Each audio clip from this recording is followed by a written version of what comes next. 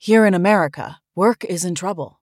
We've offshored our manufacturing, sent away good jobs, and lost so much ability to make things. American Giant is a company that's pushing back against this tide. They make high-quality clothing, sweatshirts, jeans, dresses, jackets, and so much more, right here in the USA. Visit American-Giant.com and get 20% off your first order when you use code STAPLE20 at checkout. That's 20% off your first order at American-Giant.com, promo code STAPLE20. Without the ones like you, who work tirelessly to keep things running, everything would suddenly stop. Hospitals, factories, schools, and power plants, they all depend on you. No matter the weather, emergency, or time of day, you're the ones who get it done. At Grainger, we're here for you with professional-grade industrial supplies. Count on real-time product availability and fast delivery. Call, click Grainger.com, or just stop by. Grainger, for the ones who get it done. Live from Estopan All In.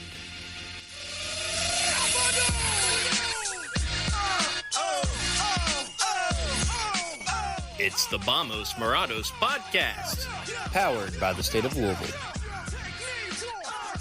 Welcome to the Vamos Morados podcast. My name is Benton. I'm Zach. We have a very special guest with us today, the one, the only Alex Chidiac. Alex, how are you? I'm good, thanks. How are you guys? We're doing fantastic. Feeling a lot better after this weekend. Yeah, same here. Yeah, we got 2 wins at Lynn Family Stadium this weekend. That was excellent. Very, very pleased for that. Alex, I have to admit, pretty much as soon as you signed with the team, we were very eager and anxious to chat with you and get you on the podcast because you're just a delightful personality. And we saw it on Twitter even before you hopped on a plane or anything.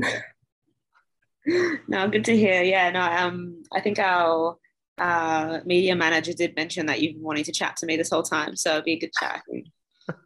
The moment the Poplick monster came up, we knew you're a person we'd had to interview. Do you know much about the Poplick monster? I was gonna get into this later, but we'll get into. Have you actually been to the Poplick rail overpass yet? Hell where the no. monster's supposed to live? I'm not messing with that. Guys, so before all that happened on Twitter, I had heard of that before. Like, I was aware of it, but I didn't know a lot about it. And then after that, I had looked it up and I watched the short film that I think a lot of it comes from in the late 80s, early 90s. But we were just we took our daughter to a birthday party and we're driving back home and we drove under that railway to get home. And we're in the car and I just start freaking out like Lori, that's where the Poplick monster lives. That's the rail pass. And she was like, I have no clue what you're talking about.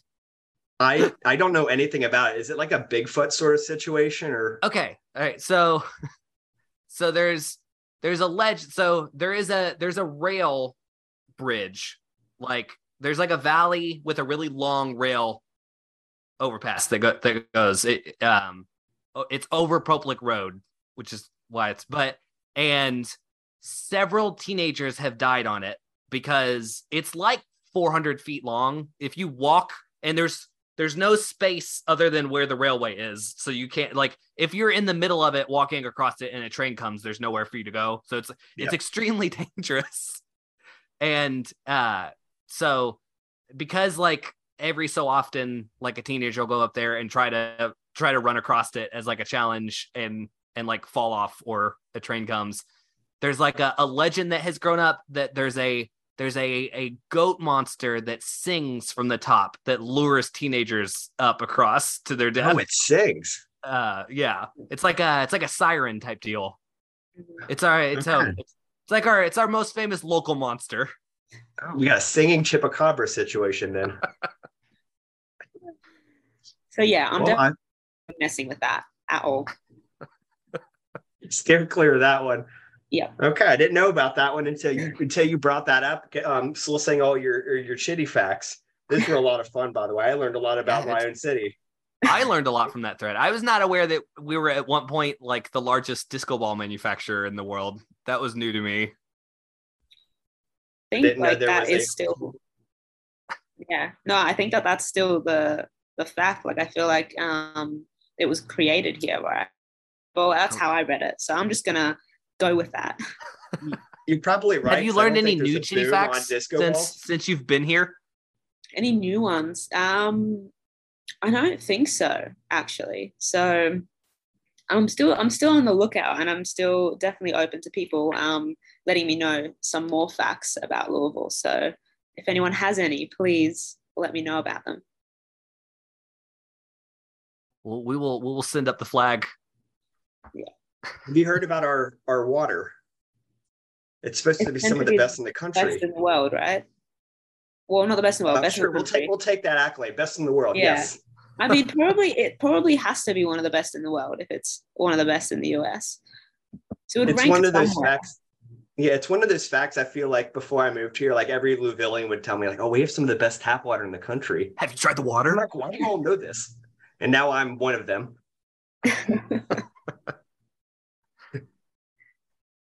So So, Alex, let's start off properly. So you grew up in Australia. What part of Australia are you from? What was it like, the area you grew up in? So I'm from Adelaide in Australia, so it's South Australia, and it's one of the smaller cities, but still big. And yeah, no, I mean, I love where I come from. Absolutely, like, love the town and everything. I now live in Melbourne because I play for Melbourne Victory in the off season. So that's very, very different. I feel like a portion of, like, well, all of Adelaide could fit in a portion of Melbourne. So yeah, it's kind of like in Adelaide, you can basically get anywhere in 20 minutes. So it's great. Very small town feel. Is Adelaide closer to any bigger cities, or are you just kind of out in just on its own? It's what, like a hour flight to get to. It's kind of normal for us to fly around everywhere. We don't normally drive. I think it's an 8-hour drive from Adelaide to Melbourne. So people do that sometimes, but it's a lot easier to fly. Yeah. Yeah, Australia, all the cities are kind of on the edge, on the perimeter. It's kind of empty in the middle, so it's hard to get from place to place without flying. That's where all the scary creatures are. Okay, I feel like there's a massive misconception. It's not Mad Max in the middle of the country. Literally, everyone's just like, yeah, there's spiders walking down the street and snakes. I'm like, that's not true. And literally, I'm not shitting you. I walked from our apartment to the training ground today, and I had an encounter with a snake. And I had never had an encounter with a snake in Australia. So then afterwards, I had to search, what snakes are in Kentucky? A giant list came up. So this is a lot of poisonous snakes in Kentucky. Yeah, but no one warned me that. That could be a new fact. So we're the more dangerous area. I don't know. I just when I think of Australia, I get this misconception of all these like enormous spiders, like just Jumanji sort of shit, just like everywhere. I don't know. Yeah, no, definitely not the case. The hell out of me. Korea is where the huge spiders are. Yeah, they definitely do exist, but just don't mess with them. Just let them be. So I'm good with like koalas and like kangaroos and stuff like that. It's like the spider situation. I did see recently that Australia had its first kangaroo death in like 90 years or something this week. Like a kangaroo attacked somebody? Sorry, that cut out completely. You're good. You're back. Okay, I'm back. All right. Yeah. We were I was remarking that I did see Australia had its first kangaroo death in it's like 70 years recently. Yeah, bad timing with that one. Yeah. But yeah, it doesn't happen often. I feel like people think it happens a lot more often than it does. So, so growing up, like how did you get involved in soccer? Were you playing from a pretty young age? Is there a team like locally in Adelaide that you watched growing up at all? Yeah, no, I started when I was my dad tells me when I was 3 years old, he pretty much got me started into playing soccer, and my brother played as well. So we were playing pretty much all the way growing up. And there were no girls teams at the time. So I was training and playing this team up until I was, I think, 14, and they didn't let girls play with the boys anymore. But yeah, I got scouted, I guess, for our state as South Australia from quite a young age and kind of have been in that system, which leads you into pretty much playing professionally. So I signed my first professional contract when I was 15. So we start pretty young. So it's not like here when you come in and you're 23 and you're already an adult, you as an infant basically, and you learn the ropes pretty quick. So yeah, I've had quite a few seasons in the professional league back in Australia, and obviously still kind of deemed as young. So it was quite weird coming here and everyone's just coming out of college and I'm the same age. I've been playing professionally for years. It's a very different scene, I think, in Australia. But yeah, there were definitely teams that I followed. I'm part Polish, so I played for a Polish club back in Adelaide. And then, yeah, there was, our one team, our main team, Adelaide United, and they had the women's team. So that kind of just flowed into there. And yeah, it kind of started my journey in professional football. Now, when you were with Melbourne, I guess your last season there, you were with Brooks Hendricks, who was with Racing Louisville. So I guess when that stuff came about, did you get to kind of like, I guess you were in this unique position where you could interact with somebody who'd recently been with the squad. Did that help kind of influence your decision, kind of getting more of an outside perspective? It was actually interesting because obviously, like any international player that I play with, I always ask about their experiences and get to know a little bit about the club that they were at and what the league's like over there, just in case I'd ever have any interest. But racing came about literally the last week of my season. And I told Brooke about it because I found out 3 days prior to the grand final. So I told Brooke about it literally like the day of the final after we won. So I didn't have a lot of time to kind of pick her brain because then I had to leave straight away. So it was kind of like a bit of a just had to make a rash decision to just go. But no, she told me like a few things, but I definitely didn't get a lot out of her before we had to go our separate ways. Yeah. Wow, I didn't realize that deal was done so fast. What's it like to just like pick up and move across the world on short notice like that? Yeah, I mean, honestly, I wasn't expecting to go play overseas. I wasn't really looking for it. And to be honest, my agent had asked me earlier on in my season, he said, I'm about to contact some clubs in America for some other players. Do you want me to throw your name in? And I was just like, no, because I never saw myself playing in the US. So yeah, it was interesting because I was kind of ready to play a bit more locally, chill out a little bit, maybe explore Europe in a couple months when that window opened. And then racing came out of nowhere. And I was like, okay, I'll have a chat, see where it goes. And I basically was convinced after one chat that this is where I'm next. So yeah, it was a very quick decision because the window was closing, I think, within the week. So I had to decide, had to get all the contract stuff sorted. And then the visa process took a bit of time as well. So there's a lot of things I had to do in preparation. But yeah, it was a very quick decision. And I think it helped because I was coming to a country where they do speak English, whereas my other experiences have been had to learn Spanish, had to learn a bit of Japanese. So this is a bit easier to be able to communicate and settle in a bit easier, I'd say. Yeah, I think we oftentimes don't give put enough thought into like some of those big cultural transitions that you have to make, and not having learned a new language is certainly a big relief, I imagine. Now, what if I guess have you experienced any culture shock coming to America? I mean, I think just the portion sizes of the is insane. Like, small, to be fair, we think the same thing, and we've lived here. Like, it is bizarre. You order a coffee and it's like you expect it to be this tiny thing. It's huge. There's like 3 shots in it. You're absolutely buzzing for the rest of the day. And some of my teammates have like multiple. So I feel like they're having 9 shots a day, which is not healthy. So it's definitely different. But yeah, I think that was probably the main thing. Another thing, I mean, not too much culture-wise, but like everything is so far away in America. Like you have to drive everywhere. You can't just walk, get your groceries, come back, walk to a cafe. Like it is like at the start of the season, I think the closest cafe was maybe a 20-minute walk. And it's like I don't know that I still don't know Fahrenheit.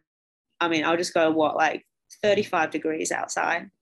And going on that walk, the amount of sweat, like I ruined so many clothes just going for a walk to get some coffee.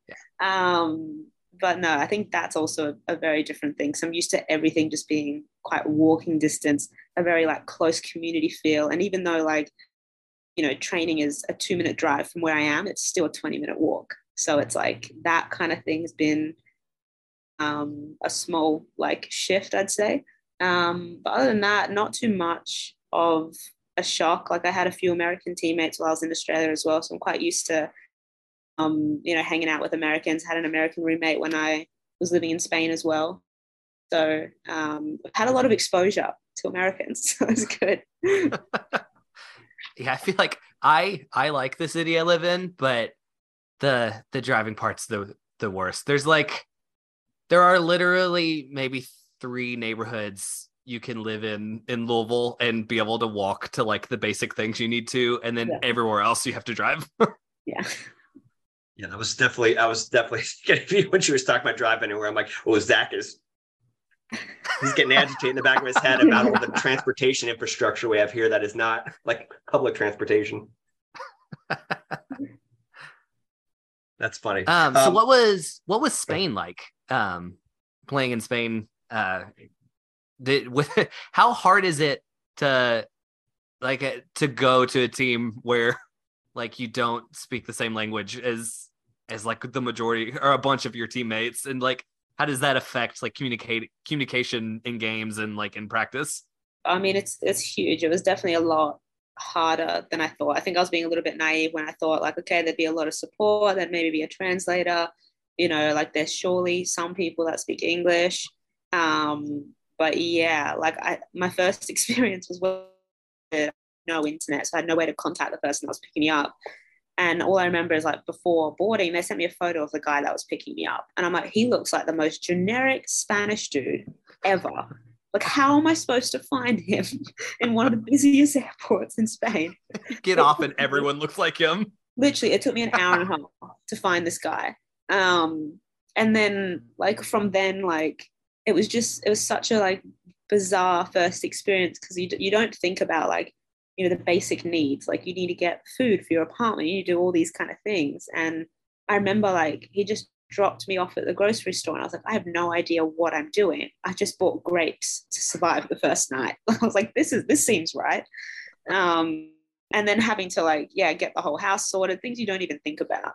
So I think that's just more so in general, moving to a new country like is difficult, but then you add in cultural differences. I mean, we had a team dinner, it starts at 10:30 and that's early for them. Like, and you're going all the way up until 1 a.m. and then the next morning you're training at 10.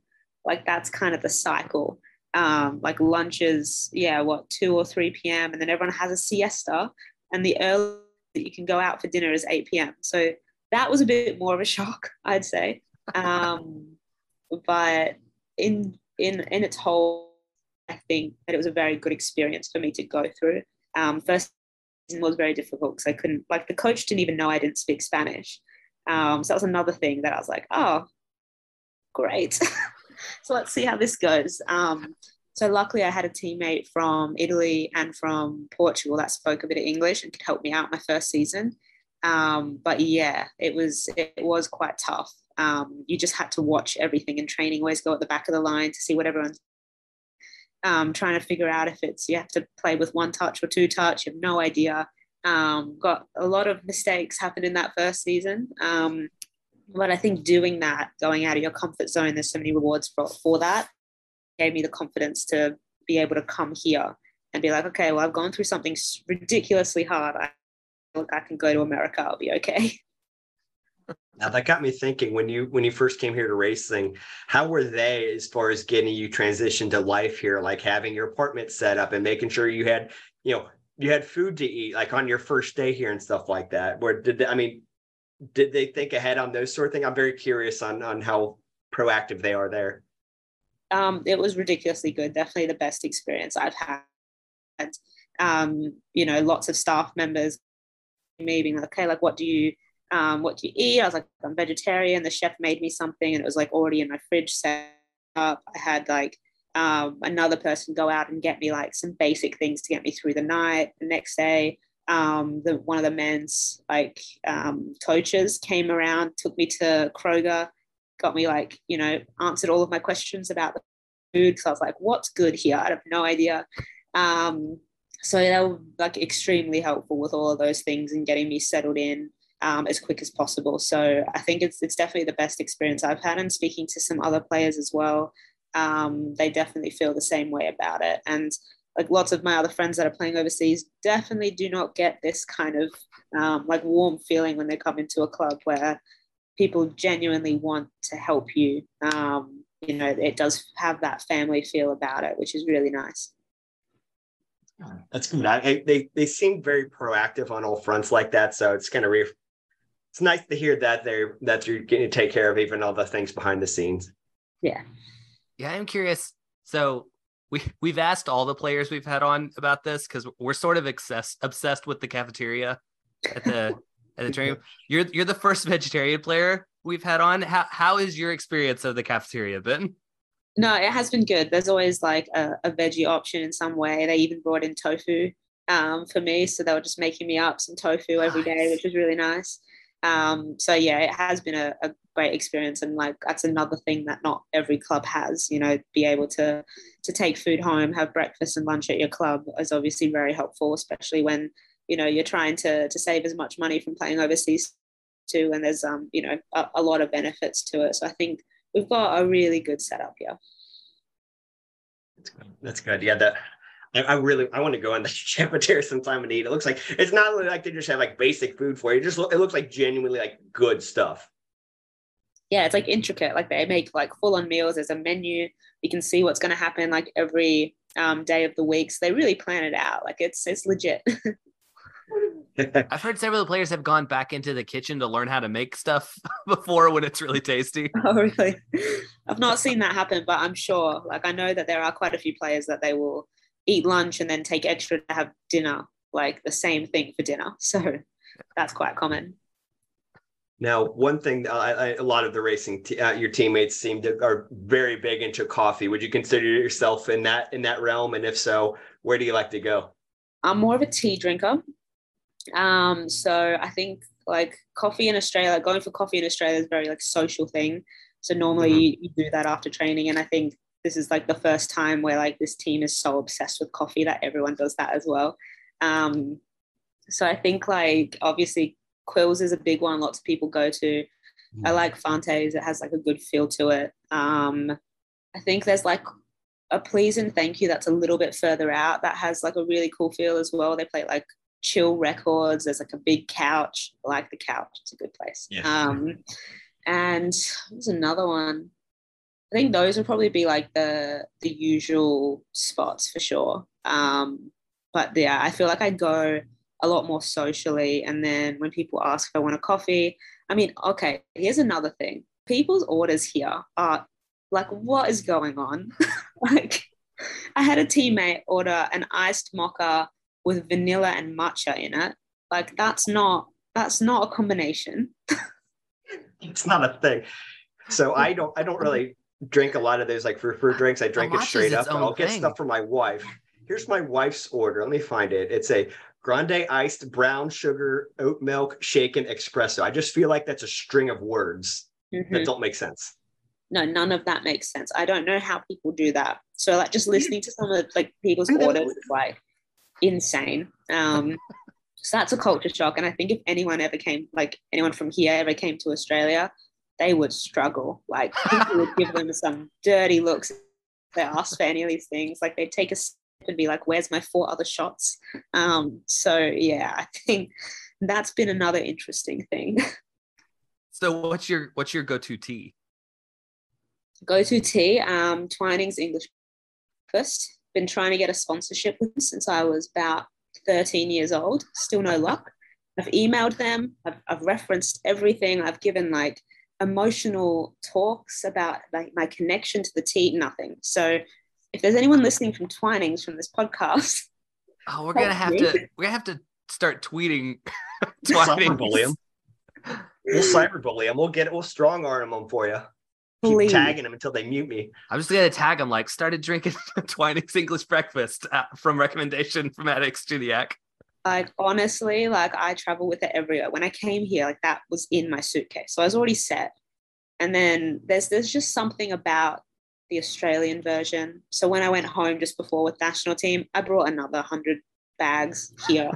So yeah, there's a slight obsession with Twinings. I have made like slideshow presentation as well to educate my friends and like kind of cross out the ones to stay away from. I do a video of me explaining how to make the perfect tea. There's a lot that goes into it. How do you make the perfect tea? I can't disclose that. It's a bit too early to tell to the audience. I think we need like people to really, really want it, and then I might share my secrets. But yeah, there is a process. We'll get we'll get them to contact you, and then we'll get the ball rolling on learning how to make the perfect tea. Then, well, you got to steep for just the right amount of time. Yeah, because you can't oversteep, you can't understeep.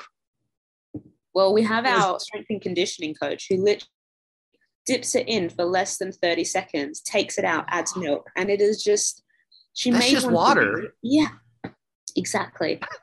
She made one for me. Here for like 5 minutes. Like, out of respect, I'm trying to get to know you guys. I want to be part of this. And she made a tea for me, and it literally burnt my mouth because obviously it's too hot. The temperature was all wrong. It tasted like nothing. The color, is a very certain thing that you need to get. It can't be too milky. It literally just looked like milk in a cup. There's problems. So these are little details. So you'll that comes around, but like, man, people don't know how to do tea here, that's for sure. There used to be a really nice loose leaf tea shop on Barstown Road that closed during the pandemic, and I was so sad. Yeah, that's rough. Tea places don't tend to last, unfortunately, but we need to get Twinings to come here, just like a Twinings stand. We get Twinings stand in the stadium. Yes. Get a brand sponsorship. Exactly. Well, I think we need to try and get that going. I think we're getting a good idea going here. We can talk to Niall. I know Niall's a big tea guy. We try to get him to help too. No, we're going to get everyone involved. I think we're going to go with the best pitch that they can't ignore, and then they'll be here. Now, Alex, you seem like the type where you have there's probably a few other organizations that you'd like sponsorships with because you're passionate about. What else are you what other passions do you have? Who can we hound on Twitter for you to try to get sponsorship? Yeah. Well, I mean, this one's a bit more difficult. I've always wanted like a pet penguin, but like I'm not into animal cruelty, so I can't just be like, hey, get me a penguin, and then it doesn't survive in the ridiculous climate Kentucky has. So especially with all the snakes around, like that penguin would not last. Penguins and snakes don't mix. No. I bet we could work out something with the Louisville Zoo because they have a very nice penguin exhibit. Okay. You could probably meet the penguins at the zoo. It's not permanent. You couldn't take them home, but you could have a penguin friend at the zoo. Well, you can name one after you.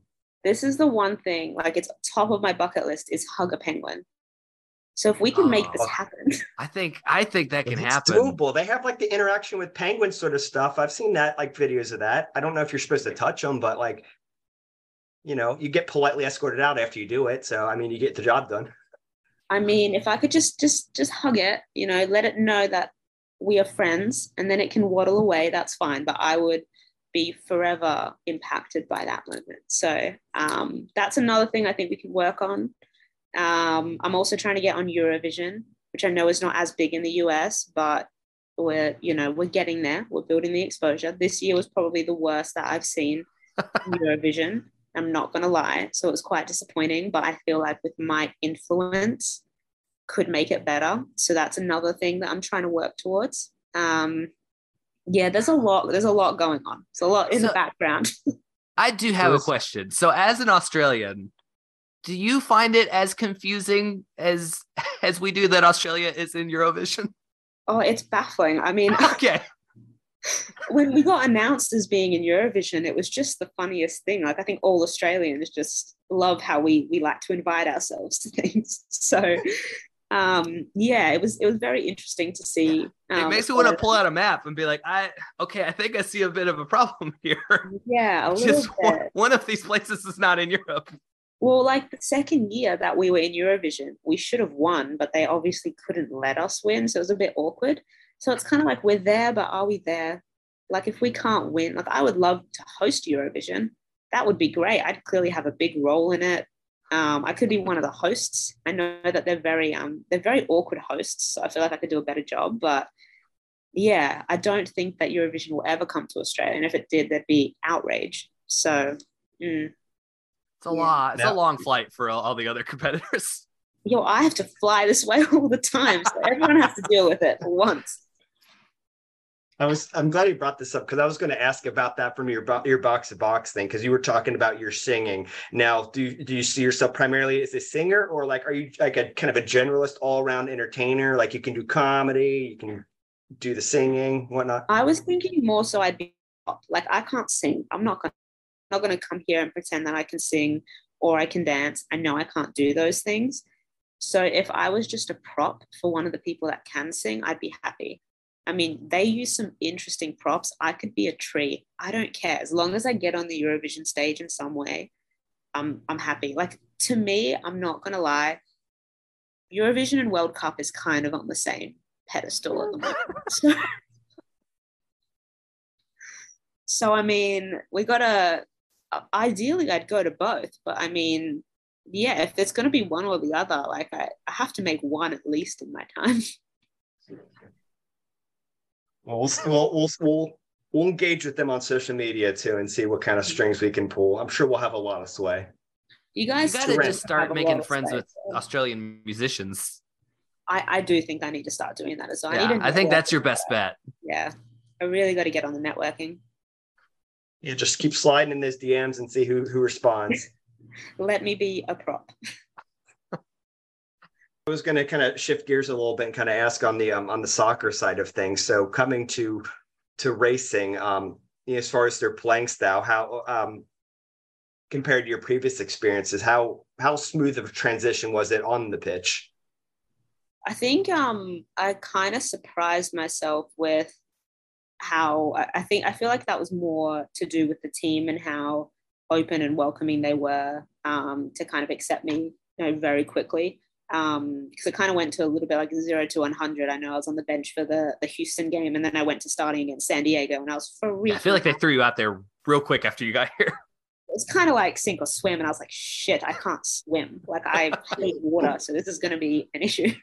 But no, like I think, I definitely surprised myself with that, and the coaches made it really clear that they know that I'm not going to be completely up to speed with the style of play in America and how transitional it is, because I'm not used to that. I mean, playing in Australia it's kind of a mixture of everything. There's not really one set style, but then you go to Spain, very much keep the ball for long periods of time. Japan is the same, 1 and 2 touches. Here is like full pitch sprints constantly. So I had to definitely adapt my game to that and get used to it and learn how to play quicker.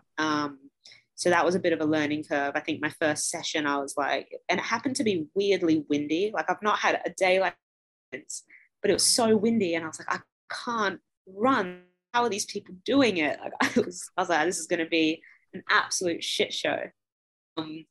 But managed to get through the first bit of absolute terror, and I think I've settled in pretty well with the team. But that does have a lot to do with Kim, the coaches, the staff in general have been great, and obviously players. It comes down to that. I don't think any of us would be as comfortable to play our hearts out, if we weren't a close team. And I know results haven't really shown how close we are, and I think there's been a lot of questions on the outside, which all of us understand.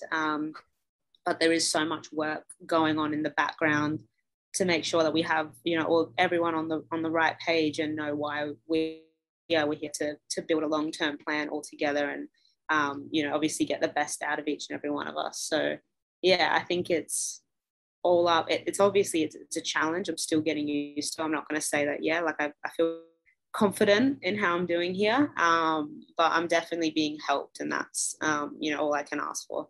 Yeah, the weather has been throwing everything at the team this year. I feel like because you weren't here for training camp, but I think we had a blizzard on the first day of practice for the year.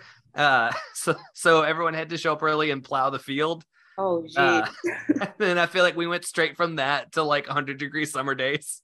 Yeah, that is insane. Like I remember, like, we obviously had to push training earlier to get through the days, but like middle of the day, you could not go outside. It was terrible. It's like not even the heat; it's the humidity. You get the kind of the worst of everything in Kentucky, weather-wise. So you'll see it all, and you could see it all within a 1 week span. Yeah. Now, the chemistry with the team seems to have been really good, and I feel like you guys have, like, there's been a lot of moments of being real close to breakthrough. Obviously, you guys have a recent speed little bumps in the road, but as far as like getting your guys' first recent result, like what did that mean to the locker room, and how has that kind of helped you guys mentally? Obviously, it's been a win that's a long time coming. I think we've had a lot of results where we either should have won, we lost by 1 goal, or we've had a ridiculous amount of draws. I don't know if we're like leading in the record of that somehow within the league, but there has been a lot of frustrating games for us where we know we could be doing a lot better. And I think we let a few of those games go early on at the start of the season, and that's obviously affected us at the end of the season, where we did need to get those points to be competitive for playoffs. But I think we've started to just take it game by game, look at what we can control in those games, set mini goals for the team.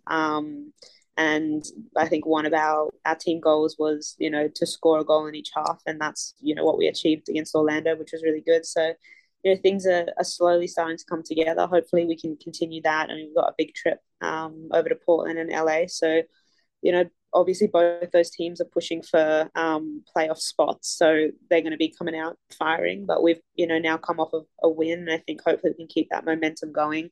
But yeah, it's been really positive.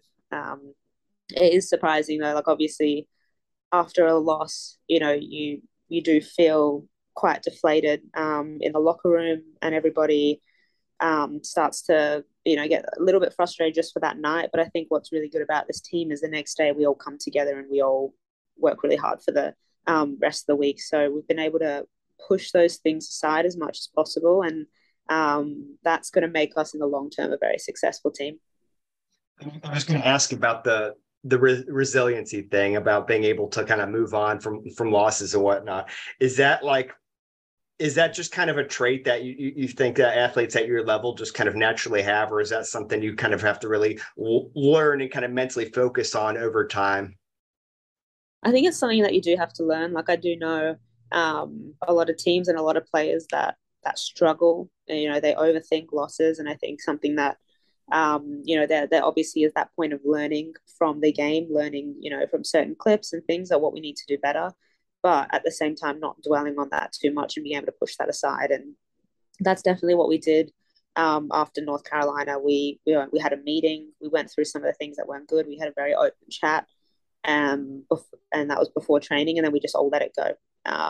And that's kind of what you have to do to be able to push that aside. Otherwise you're going to be taking that into game after game after game, and you'll see that effect flowing on for the rest of the season. Whereas I think that we're at a point where we can start to tip things in our favor, finish off strong, and then hopefully keep lots of players for the next season as well. Now we're preparing for these matches, and I guess kind of looking back at some of the results that haven't gone your guys' way, do you feel that there was any sort of elements, I guess, a surprise that have been thrown at you guys from these other teams, I guess, from a tactical standpoint, or have been some of the issues just on a few like misses on the execution on what you guys have set out? I think a lot of it was we weren't finishing the chances that we had. So we were creating quite a lot at the start of the season, and we just were not getting it in the back of the net. And I think with that, lots of us were doing shooting practice after after every training to try and improve on that. And sometimes, things just don't work out, unfortunately, in football as much as you'd like it to. And other teams are a little bit more experienced than us. I think a thing that lots of people kind of forget is we are a very young team in terms of how long people have been playing professionally and being new to the league as well. So even though we have experienced players, we haven't had players that have been in the league for years and years and years, like a lot of the players throughout, who have players that are very much know how this league works, know how to kind of pace themselves throughout the season. We're kind of just trying to figure it out on the fly, all of us together. And I think if we can keep a lot of the players together, we're going to be a lot more experienced as a whole after everything that has happened this season. But I wouldn't say it's been, we've been underprepared or we've not known tactically what to do. We have had, game plans going into matches, and things have just not fallen our way. And I think, the North Carolina game was, something that we were trying a little bit new, and it just didn't work out, unfortunately. And you could just see everyone quite deflated because we have been working so hard. So I think that was a little bit of a tipping point for us to know, okay, we need to just regroup again. We've got to keep trying.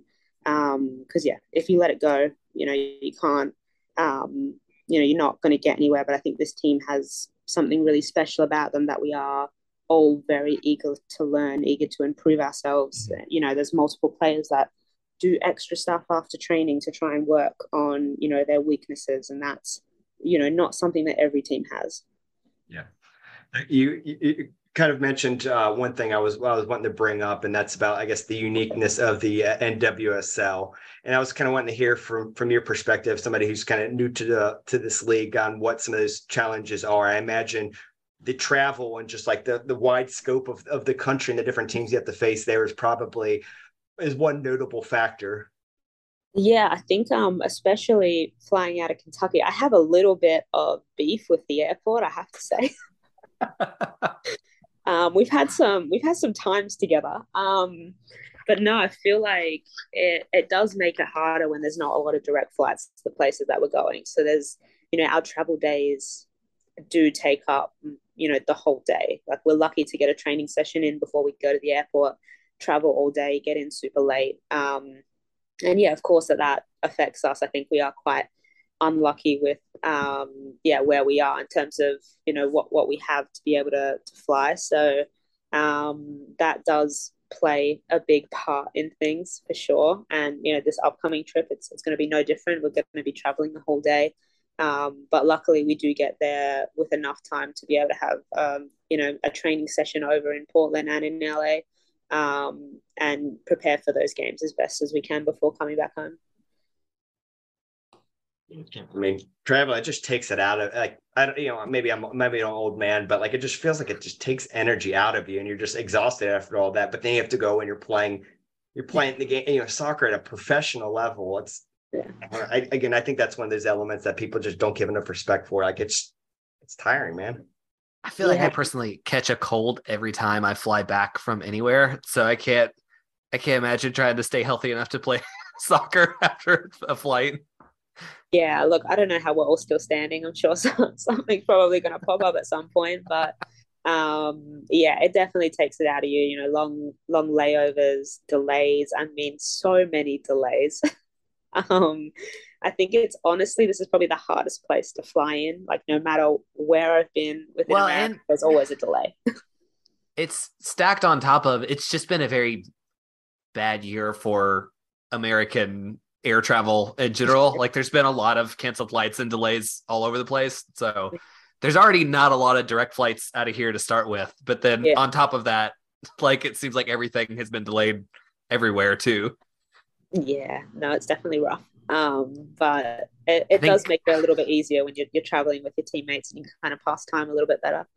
Louisville City had to have a game postponed in Tampa because the Tampa team was stuck in Dallas after their previous game and couldn't get back in time for their next home game. Yeah, not surprised, honestly. I am not surprised by that. I saw you even had troubles getting to the airport the one time. I saw on Instagram you waded through the foliage to get to the airport, which was which is hilarious. I imagine you got eaten up by all the little bugs and stuff going through all that tall grass. That was only the beginning of the journey. Yeah, it was extremely rough walking through that. But after that, I had to convince the people to open the gate for about 15 minutes and then jump in a golf buggy, get taken all the way around where Kentucky Kingdom is. And then they dropped me off literally at the beginning of like another motorway, which was not safe at all. But I had to walk along it and kind of start running because I was gonna miss my flight. So I ran across the highway with my big bag, like all set to go to Australia, and then I had to hitchhike. So luckily someone stopped, actually took me to the airport. But yeah, it was a journey to be able to get through that. And yeah, Amina Ekic was the one that drove me, and she was still like stuck for another 4 hours. So I feel for her. Oh my gosh, I did not know that's a good teammate. Stuff. Yeah, very good teammate. I'm actually glad you guys posted that because I was kind of near that side of town and we were going to be driving through that if shortly after that. I'm like, oh, so I told my wife, like, we're going to take a detour because I saw this on Instagram. Yeah, hell no. So like my roommate, she was going to be going to the airport an hour later, and so I warned her obviously to not go that way. And by the time I like had hitchhiked, gotten to the airport, like she arrived the same time I did and was like, yeah, I had a 15-minute drive. Like, I have been sitting in a car for an hour and a half and then just did this trek, and I could have just come later. Oh, that's amazing. It makes for a fun story though. Oh yeah, no, definitely had to laugh about it while it was happening. So I know we've had like the team has had a lot of ups and downs this year, but do you have like a favorite moment from your season here? Is there anything that stands out? It could be on the field or off the field since you've gotten here. Oh, anything that stands out. I'm like looking at our like season schedule at the moment and trying to like remember all the games. Yeah, I mean, I did really enjoy my debut. Obviously, yeah, it was good to get the win against San Diego. That was great. But just as a whole, I think it was a great memory for kind of what's to come with this team and, you know, what we can achieve with the players that we have. So that's always been something that's kind of stuck with me throughout the season because it's like, you know, San Diego right at the top of the table. They're obviously having a lot of success. They're a new team. You know, it's definitely not out of reach for us. So I think that's probably a highlight. And I think off the pitch, I've made some really, really good friends here, which has been super nice, a lot of fun. We obviously all live together. So yeah, my closest friends in the team probably are Amina and Julia. And for some reason, every time we hang out, we watch a scary movie. So that's been it's fun, but it's weird. Like we've watched some really weird ones that are probably gonna stay in my brain forever.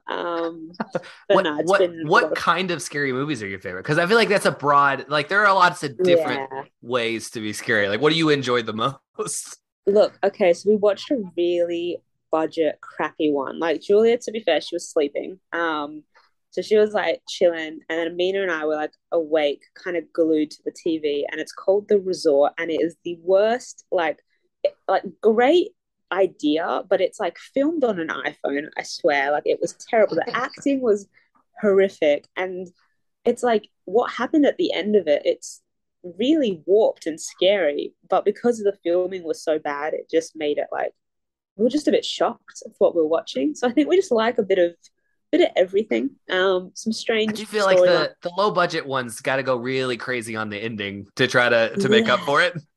They definitely do. I mean, the trailer looks great. Like we showed like the trailer. Some of the other girls are like, "Yeah, I'd watch this." And I'm like, "Don't do it." The trailer is the best bit. Have you guys watched the Living Dead movie that was filmed here in Louisville yet? There's a movie that was filmed in Louisville. The Return of the Living Dead. It's one of the Night of the Living Dead like spin-off sequels. Like, oh no way! It takes place in Louisville, and spoilers, but they nuke Louisville. That's the end of the movie. Wow. Okay. But yeah, there's a Cave Hill Cemetery is like a big famous old cemetery here. Yeah. And so like there's like a big chunk of it was filmed there. Wow. All right, that's good to know. That's a fun I'll one. have It's to- like a cheesy 80s Night of the Living Dead like spin-off movie.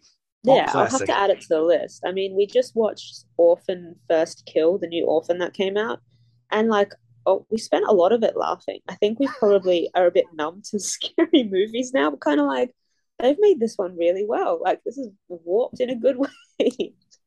Now, are you Probably, yeah. scary movie person, or did one of them just want to start watching? You're like, all right, I'm game. I mean, I came to like the friendship slightly late. Like they started bonding maybe like a week before I came into the picture. So I think my partner was here early on in the season for about 2 weeks. So we were hanging out. I was quite preoccupied trying to like explore Louisville, very new to everything. And then when she left, like I started talking with Mina and Julia a little bit more, and they were like, "Hey, like come over, let's watch a movie." And it was a scary movie, and it's kind of just not ended. So no matter what, that's just what happens when we hang out. And some of the other girls that we're close with, like, will refuse to come watch. Like I was on the phone with Zanetta for like 40 minutes trying to convince her, and she was like, "It's not happening." Um, so yeah, like I don't know where it's come from. I mean, I like scary movies. I get disappointed with quite a few because I'm like, that's not scary enough. Um, but yeah, I think one of the first ones we watched was like called The Boy, like a creepy doll named Brahms. And Amina at the time didn't have a roommate, so we like pretended that the doll was just in her spare room. Um, so we still joke about it. And actually, recently, our athletic trainer brought in a really creepy Halloween doll and like hung it in the bathroom. So when you open the door, it starts laughing like a creepy child. So I think a lot of people are quite into it, into scaring people here. But I've definitely become numb to it because as soon as I opened the door and the laughing started, I just backed out, went into went into a different room, didn't care too much about it. So I had one of the scariest things in my entire life happen recently. So I went for a walk after we put our daughter to bed, like late one night. And I was walking on Frankfurt, and there was like a dude with a stroller, like a baby carriage, oh. coming towards me. And, I like walked past and I peeked in to like say hello to the baby. And inside the stroller was a little porcelain big No. creepy baby doll. And I was like, nope. I bet you do not. And he just kept walking, and I was like, I am not going to turn around. I'm going to walk as fast in the other direction as I can. Oh no, because that's a murderer. terrifying. Literally, that is terrifying. I am glad I'm far away from the place right now. One thing I did want to ask about was what the off season looks like for you. But earlier you kind of made it sound like you'll be playing with Melbourne Victory in the off season. Did I hear that right? Well, that's like what we're trying to get organized. It's nothing's confirmed yet. Like I'm still trying to figure out, where I'll be next year because my contract is a 1+1. So we're just working through all of that and the timings, and we don't know when the season here starts yet. So nothing's necessarily confirmed. I'm definitely trying to go back and play. That's for sure. Just to get as much game time as possible. It's quite a long break in between the seasons here, so that is the aim, but yeah, nothing's confirmed yet. Yeah, I was gonna ask, do you have like I guess whenever you are on, I guess, kind of a more normal cadence, if you will, like do you have like sort of like what does the off season generally look like for you? Is there like, do you have some sort of, I guess, workout training you try to do to like stay in shape? Is it a lot of like relaxing, letting the body recuperate? Yeah, unfortunately for me, my off season will be getting my wisdom teeth taken out. So that's not fun. So yeah, that will be the first week. I'll probably be recovering from that. I've decided to I've been having like a lot of pain this week actually, so I'm on antibiotics and like a mouthwash right now to try and ease that pain a little bit. And I went to see the dentist, and they're trying to help me out so I don't have to get surgery here. So I'm trying to wait till I get back to Australia and I can get back to like my hometown Adelaide so my mum can just look after me. Like I just want to become a baby again. Like that's my off-season plan. Just get taken care of. Like I do not want to cook for myself or clean. Like, it sounds terrible for her, but haven't been home for a long time. So I think She has to spoil you. It'll be good. I think she'll love it. But yeah, that will be the first week, and then I'll spend another couple of weeks in Adelaide as well. Probably like after that first week, I'll get back into some sort of training again. I'll probably not do too much with the ball. It'll be more gym stuff, just strengthen my body up again. And then, if I am able to play for like in the A-League season, then I'd have to join up for pre-season, the back end of pre-season anyway. So yeah, it'll be probably like ideally 3 weeks kind of off. And then, yeah, like I actually originally had a plan to go to New Zealand with my partner, but it just never happened. You can't plan in advance because you never know what's going to happen. So one day I will get a holiday, but for now, yeah, definitely kind of bit of business trying to get my body right, and then slowly get back into things again. Yeah, I mean, professional soccer players, you guys live a very interesting lives, and it's hard to plan those kind of things with contracts and seasons, and then you never know what's going to happen in between. So yeah, I hope you do get that vacation sooner than later. Definitely. Well, Alex, thank you so much for coming on and talking to us. No, thank you for having me. It's been a great chat. I feel like, I now know that you guys are going to fight for me to hug a penguin, get on Eurovision, get my tea sponsorship. So this has been great. We got a list. I legitimately think we can make the penguin thing happen. Okay, well, we got to do that quickly. Like, I think the week of the Kansas game when we're back, just get that done in that week, and I'll be eternally grateful. Make some phone calls. Yeah. Well, again, thank you so much. Is there anything you want to share or shout out that people who are listening to check out before we leave?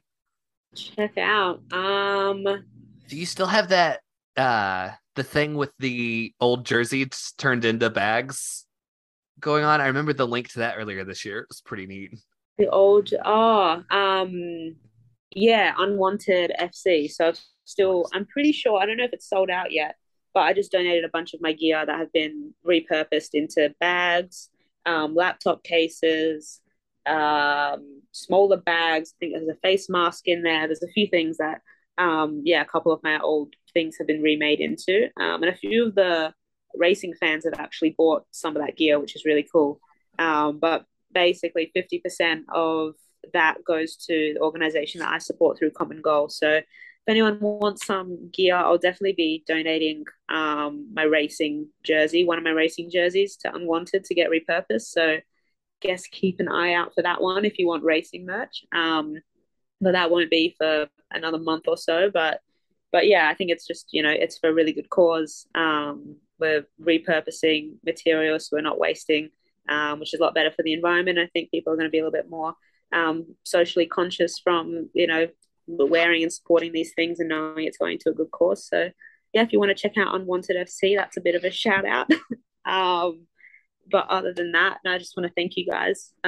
Obviously, this is really good for just bringing up the profile of racing in itself and getting to know the players on a more personal level. So it's great what you guys are doing too, to be able to bring that to other people so they feel a bit more of a connection. So thank you for that. Thanks for thinking of me. Hopefully we can have another chat at another time, when I'm on the Eurovision stage. If you want to come interview me, great. I'll get you guys some backstage passes. Sounds great. That's awesome. Yeah, again, thank you so much for your time. We were really eager to get you on here because you're a fun personality, and so I'm glad we're gonna get to share this with others. Yeah, no, I'm excited to. I mean, I never listen back, but I'm sure people will tell me about it. So. Oh, I don't either. I'm one of those people. I don't like to hear the own sound of my voice. I don't mind recording it, make other people listen to it, but yeah, I don't go back. I try to listen back in segments to try to get better, but it's hard to hear your own voice. It's really hard, isn't it? Yeah, it's really weird. It doesn't sound the same as it sounds in my head. Nope. All right, Alex. Well, we'll let you go so you can get some sleep and get ready for training the next day. But we wish you. I guess you got traveling probably coming up here real soon, don't you? Yeah, we train tomorrow morning and travel straight after. So busy day tomorrow. Okay, Yeah. Oh. Yeah. All right. Have a good one. Thanks for coming on. Good luck on that. Awesome. Thanks, guys. Have a good rest of the night.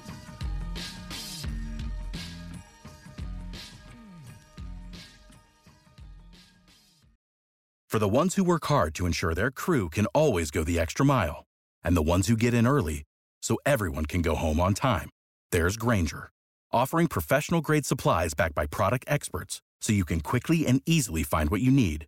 Plus, you can count on access to a committed team ready to go the extra mile for you. Call, click Grainger.com, or just stop by. Grainger, for the ones who get it done.